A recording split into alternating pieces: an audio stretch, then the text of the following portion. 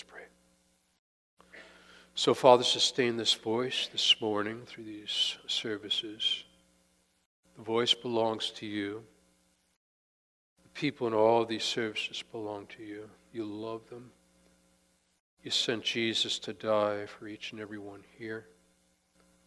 We pray that we sense the profound love at the cross of Jesus Christ. You do not owe us anything. We owe you everything. Nonetheless, the one who owed nothing gave all.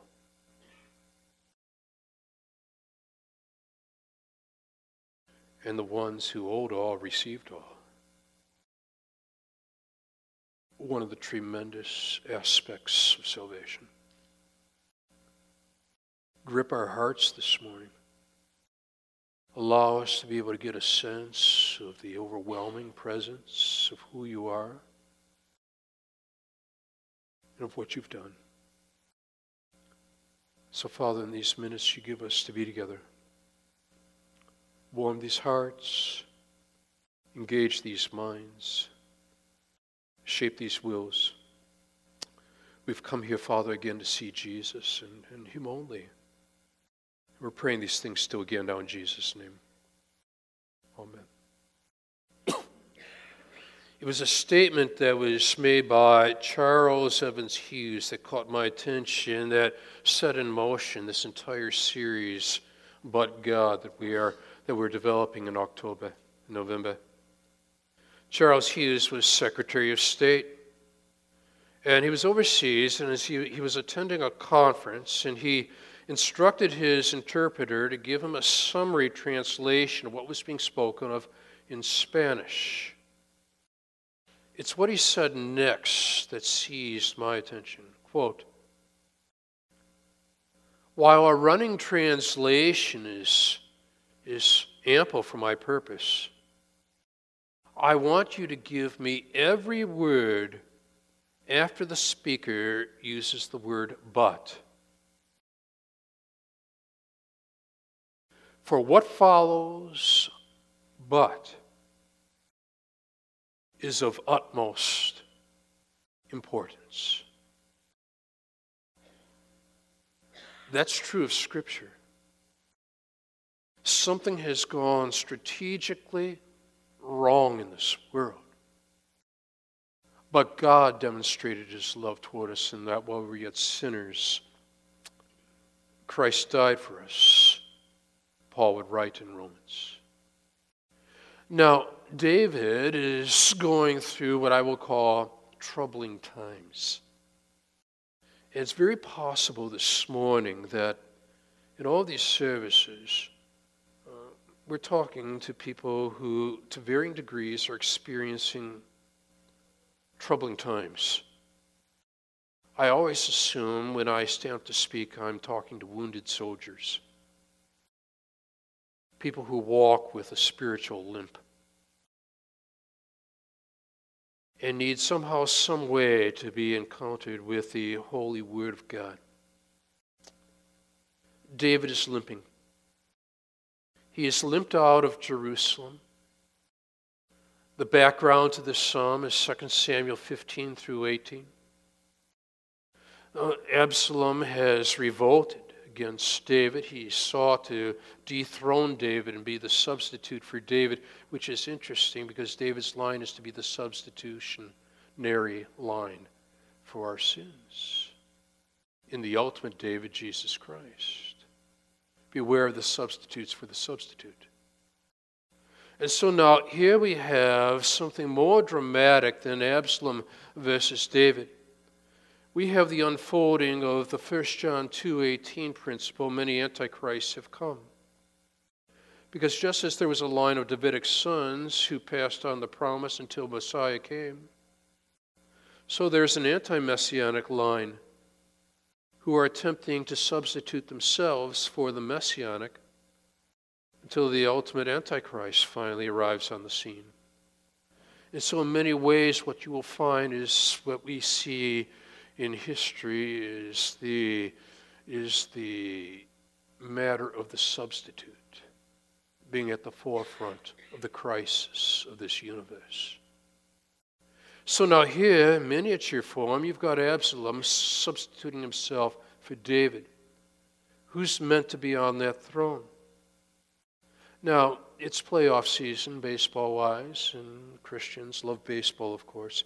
So what we have here, I want to circle 4 bases for you this morning, found in these 8 verses. 4 bases that I think will help you and me to round the bases to handle troubling times when they come our way. And the first base comes out of verse 1 and verse 2. That in troubling times, first of all, consider with me the opposition God's people face. Notice now, the superscription said it's a Psalm of David when he fled from Absalom, his son. That's going to break his heart.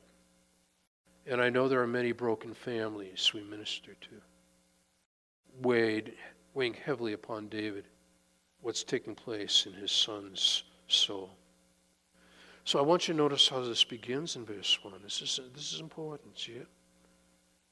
O Lord, how many are my foes? Notice he did not begin, how many are my foes, O Lord, did he? I want you to see that in Scripture, first things are first. And in your life and my life, first things are meant to be first. And furthermore, in our lives, the first person is to be first. And so he begins not with his foes, he begins with his Lord. Now, that has tremendous application for whatever you're facing in your own personal life. He feels this overwhelming sense of oppression, overwhelming sense of opposition as the Davidic one, part of the line leading to Messiah. God has promised an eternal kingdom, but here's this one, and of all people, it's David's son who's attempting to dethrone David. You would think that it would be somebody else out there, but not his own son. You see how personal this is? Some of the most intense, most painful experiences of life are family-related, personal dynamics. Maybe you're facing that today. Well, here he is, and he doesn't start with Absalom, and he doesn't start with foes. He starts with the O Lord. When he uses the O, that is almost a sense of the exhale of emotion. It's one of those, oh, Lord. Notice that L-O-R-D is capitalized. It comes from the Hebrew word Yahweh. Yahweh is the covenantal name for God, the relational name for God. In other words, what David is saying here is, I'm going to start relationally because these people are attempting to disconnect me from God and from God's promise. So I need to put first things first, first person first. Even in this highly intensified emotional state. Oh, Lord. Then he gets to what comes next. Notice the word many. It appears not once, not twice, but 3 times. How many are my foes? There's an exclamation point in our English at this point. How many are rising against me? How many are saying of my soul, there is no salvation for him in God? Selah. Not once, not twice, 3 times. The many comes across. So it gives you this sense of him feeling a sense of overwhelmed. And he uses foes here at this point. And it's almost as if he just can't believe that the people who had once had demonstrated such allegiance, loyalty, relational connectedness to him are turning against him. And he's wondering where the breakdown of loyalty is coming from. Why is this happening? Revolutionary War. You've heard of the horrible winter the Continental Army suffered at Valley Forge. But the clothes were so threadbare, says one writer, and blankets so rare that the troops often sat up all night rather than fall asleep and freeze to death. Lafayette saw their soldiers whose legs had frozen black. They were taken to hospitals for amputation. So why the suffering? The writer tells us it was not the severe winter, because the winter was mild by Pennsylvania standards. But here's the thrust. The soldiers went hungry because nearby farmers preferred to sell to the British in Philadelphia for hard cash. The army was half naked because merchants in Boston refused to move government clothing off their shelves at anything less than profits ranging from 1,000 to 1,800%. You see, what was happening here was that the people that you thought would be loyal have become disloyal, and the hardship of others was their opportunity here for success. So now we've got an opportunist on our hands in Absalom. And people are choosing sides, and they realize David has fled Jerusalem. Absalom is there. Maybe God is no longer with David because we've heard the story of David and Bathsheba. So David must be lacking God's presence. And if David is lacking God's presence, I'd rather be on the side of Absalom because Absalom appears to be one who has God's presence because he's on the holy hill. He's in Jerusalem and David is fleeing. Now, at first glance, that makes a whole lot of sense, doesn't it? Superficial glance, that's what you and I might think. But what I want you to spot here is that it's David who says, "O Lord." And notice how verses 1 and 2 connect together, and notice who uses the generic God. "O Lord, many are my foes, many are rising against me, many are saying of my soul, there is no salvation for him in God." In other words, the people that have now established allegiance to Absalom are using a generic view of God, while on the other hand, here is David, who, yes, sinned with Bathsheba and is fleeing from Jerusalem, but has, because of repentance and faith in the Messiah to come, reestablished relationship with God and refers to him as his Lord. So now, where's the loyalty to be found here?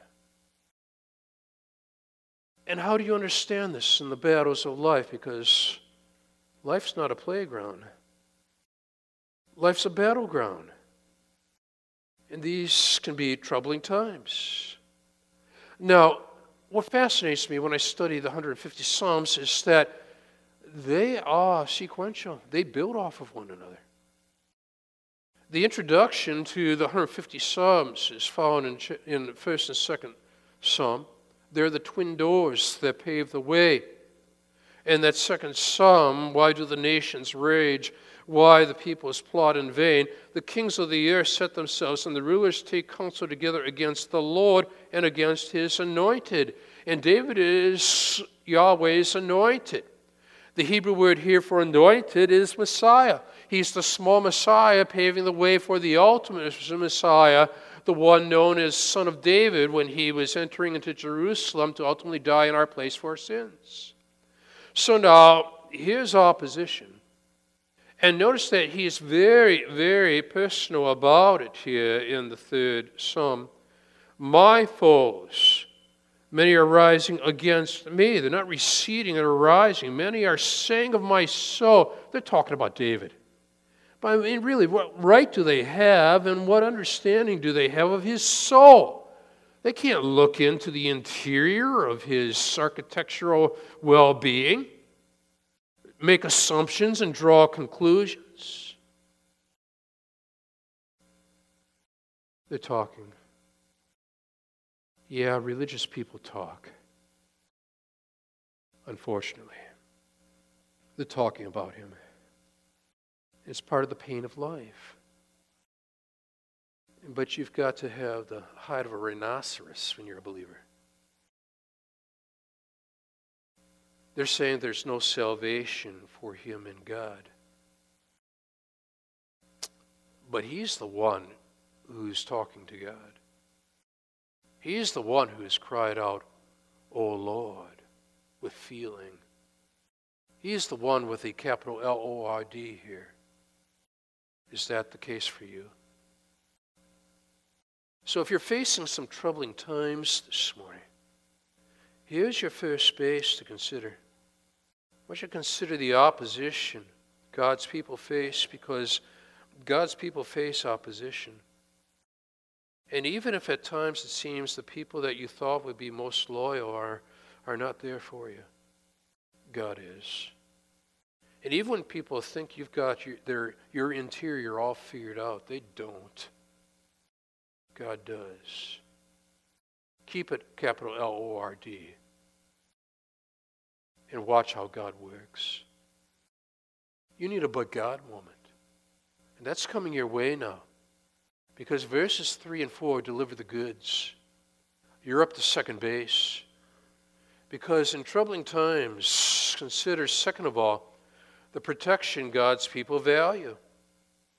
Verse 3. But you, O Lord, are a shield about me, my glory and the lifter of my head. We'll camp on that for a second. Think this through together for a moment.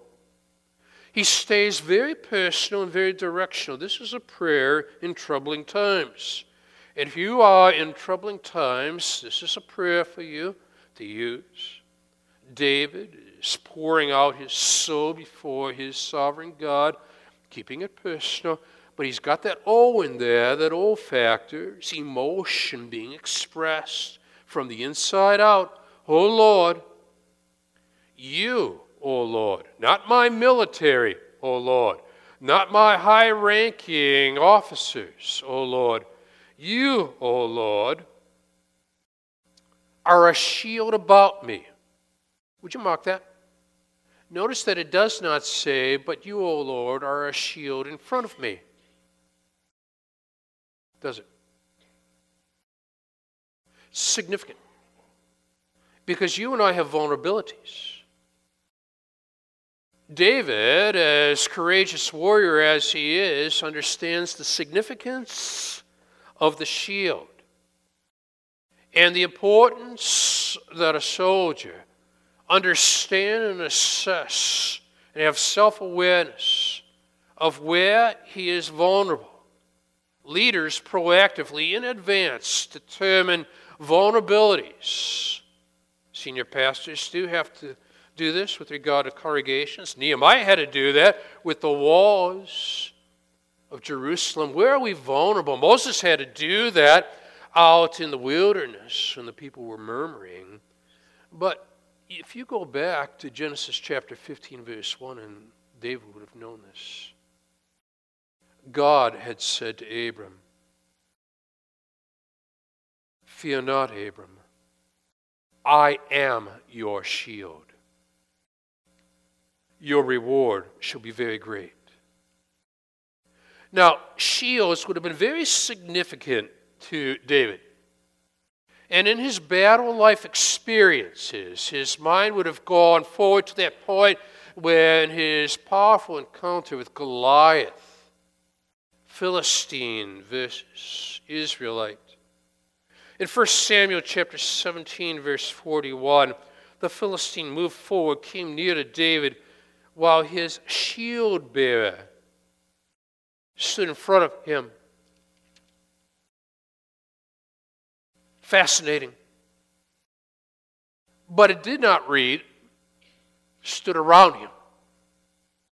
Couldn't cover all the bases. And so David, in his savvy slingshot, was able to do what the shield bearer was unable to prevent. Now, what God has done at this point is force you and me to ask, and how do we go about shielding ourselves in the battles of life? David has come to grips with the fact that in order to be able to strategically maneuver through the battles of life, Yahweh must be your shield. He understood adequate protection no matter what you're facing and the challenges that come your way. But you, O Lord, not you, O my military leaders, are a shield about me. Notice he doesn't end there. Another descriptive. My glory. In the Hebrew, glory means heavy. So if God is heavy, that means you do not take God lightly. Too often then, in the battles of life, the natural tendency is to be so overwhelmed by what's going against us that we inadvertently begin to take God lightly as we take the issues of life and give them greater and greater and greater weight.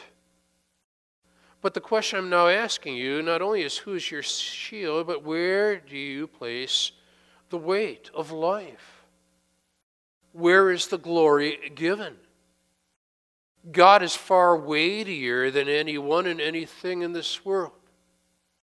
So you, O Lord, but you, O Lord, are a shield about me, my glory. And then, as proficient with words as he is, adds poetically this descriptive, and the lifter of my head. Parents, you ever have to do this when one of your children are down, discouraged, weighed by whatever it is that's affecting them? Usually it's how the head is positioned that gives you a sense of how the soul or the heart is positioned. And if the head is hanging, that tells you something about the weightiness that's gripped their own sense of emotion. Notice what David is doing at this point. He is the lifter of my head. How many times have I seen between services a parent coming along and taking a finger or a hand underneath the chin of a child and lift that head upward to gaze into the eyes of the parent? Now, too often in the battles of life, we have this head that tends to hang. And what we need is God's sovereign hand to lift this head so that we reestablish our gaze, our focus, our perspective, our understanding of who God is. You need to be able to distinguish God in the battles of life. In that magnificent book in Flags, The Flags of Our Fathers, James Bradley tells of this famous photograph of the Marines raising the American flag in 1945. You've seen the photo again and again and again. It appeared in newspapers, including a hometown Texas newspaper being read by Ed Block, home on leave from the Air Force. Here's what we are informed of. His mother, Belle, walked by, glanced at the photograph, pointed to the Marine, thrusting the pole down in the ground, and told Ed that that was his brother Harlan. Ed said, "No," to his mom. There was no side view, just the back of a Marine. Besides, they didn't even know if Harlan was there where this flag was placed. No way could she know that man, that soldier, was Harlan. It was Mom Belle. Belle was sure. She went back into the kitchen and simply said, "I know my soldier. That's my boy." Well, that military figure was identified as Henry Hansen by the military. But Bell Bloch was unmoved. Sadly, the family soon received word that Harlan had been killed in action in a prior event of that photo being taken. But in 1947, after additional testimony, they received notification of a correction. Henry Hansen had not been in the picture. That young soldier aiming the pole into the ground was, in fact, Harlan Bloch. Bell only saw the backside, but was hardly surprised. I know my soldier. I know my son.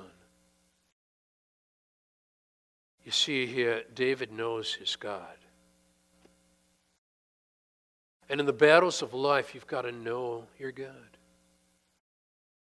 And so you, O Lord, you need that but.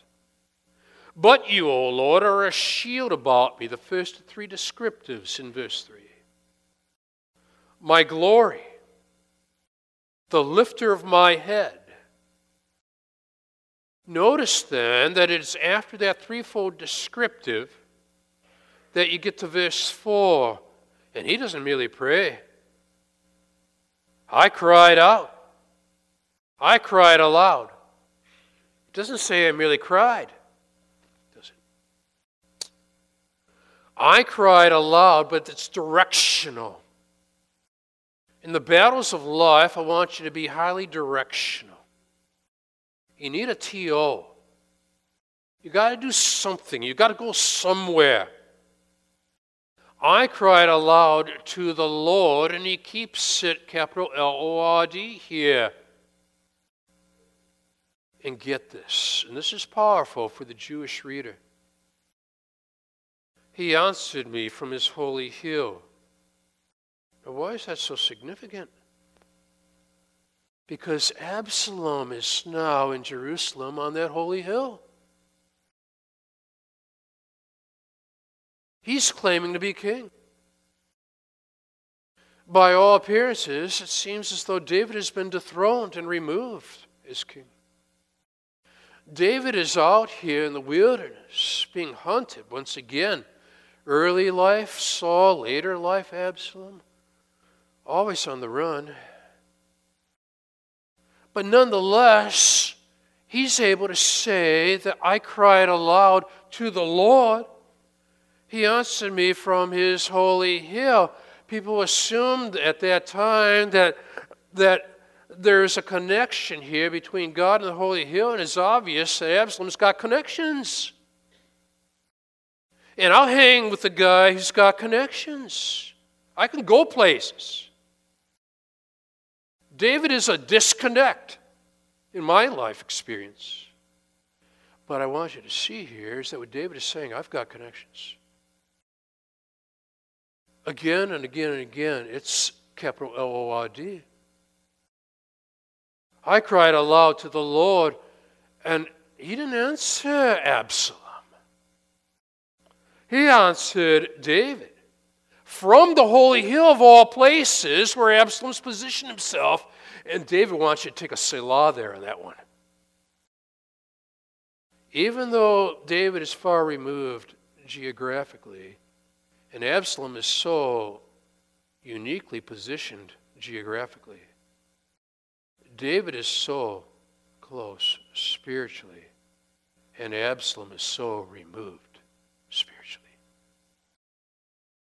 Do you see the tremendous contrast that this but has produced here? In troubling times, consider then first the opposition God's people face, 1 and 2. Second of all, the protection God's people value, 3 and 4. But now thirdly, in troubling times, consider the courage God's people exhibit, 5 and 6. After that Selah, he's a musician, you know. He says, I lay down and slept. Courageous people can sleep. It's a fascinating thing when you begin to study the whole matter of sleep in David's experience. There was a time when Saul in 1 Samuel was sleeping, and his shield bearer, of all people, was guarding him. But he was sleeping as well. So what happened? David crept in. It would have been easy for David to take Saul's life, but that was not God's will. David knows the vulnerabilities of sleep. He knows that he was concerned for God's will pertaining to Saul, but he's not convinced that Absalom would be concerned with God's will pertaining to David. Nonetheless, despite the fact that the people might say, you're vulnerable if you go to sleep, everybody stay alert, David is saying, in essence, I know that God's alert. I'm going to bed. Are you able to go to bed under those perspectives at night? I lay down and slept. And what captures my attention in the next phrase is he says, and I woke again. Again. You know, he could easily say, I wasn't sure if I was going to awake. I woke again. I lay down and slept. I woke again, for the Lord sustained me. I will not be afraid of many thousands of people who have set themselves against me, all around me. In Westminster Abbey, years ago, we were standing there in London. There's this plaque to Lord Lawrence, simply his name, date of his death, these words, quote, he feared man so little because he feared God so much. And here you have David. I will not be afraid of many thousands of people who have set themselves against me all around. So you draw a line now from the all around of verse 6 back to that phrase in verse 3, but you, O Lord, are a shield about me. Even though they're all around me, you're a shield about me. Oh, this is rich. Once you've reached that point, you're ready to round third and head home. And here's your fourth coming your way. That fourthly, in troubling times, consider with me the faith that God's people need. The faith that God's people need. Arise, O Lord. Now, didn't he just say there in verse 5, I lay down and slept, I awoke again, for the Lord sustained me? So now you draw a line from that to the next, verse 7, and he's saying, now you can almost sense he's got momentum here. There is a build-up here of anticipation, of faith, of what God is about to do. Arise, O Lord, save me, O my God, for you strike all my enemies on the cheek. This is messianic thinking of how the book of Revelation, dealing with the line of David, will unfold ultimately. You break the teeth of the wicked, which will make every orthodontist smile. They're part of God's plan here, you see. Found a few bumper stickers related to that. Life is short. Smile while you still have teeth. Rodney Dangerfield. I told my dentist my teeth are going yellow. He told me to wear a brown tie. Mark Twain. Adam and Eve had many advantages, but the principal one was that they escaped teething. But my favorite, lying through your teeth does not count as flossing. David is facing the liars. They have offered a counterfeit to the line that God has established that leads to Jesus Christ. So with the Revelation, the book of Revelation, where in fact we stood on the Isle of Patmos and pondered, you strike all my enemies on the cheek. You break the teeth of the wicked, so he brings it home for you He's rounding third, headed home. Salvation belongs not to my military, not to our strategies. Salvation belongs to the Lord. Your blessing be on your people. In other words, he is not self-focused in his prayer.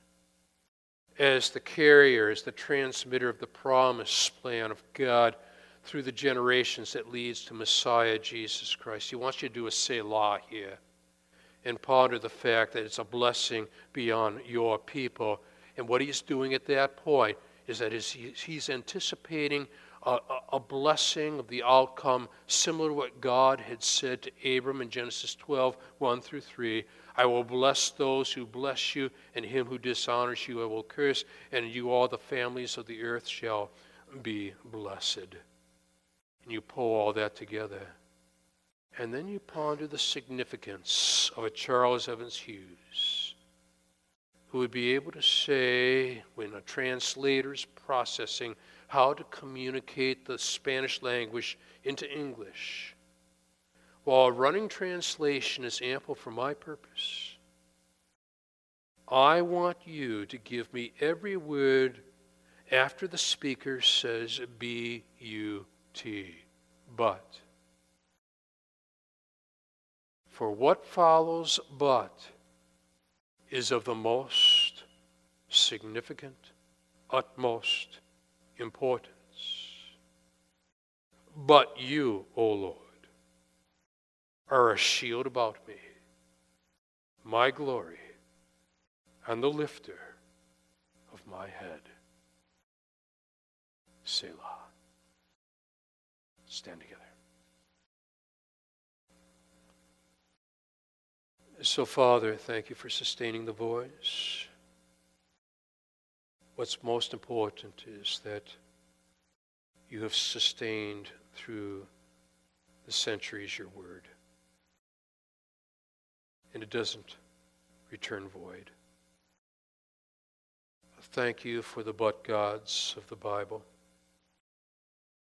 Thank you for showing us that, reality.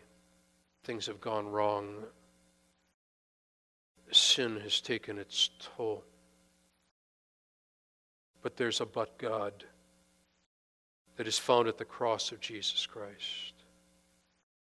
There's a but God in that while we were yet sinners, Christ died for us. So help us, Father, no matter what we were experiencing in our lives, to pause and ask if I had the ultimate but God moment, where I recognized I am a sinner. But God sent Jesus to die for my sins, and I've trusted him for my salvation. Thank you for the but God. We give you all the praise in Jesus' name. Amen. God bless you.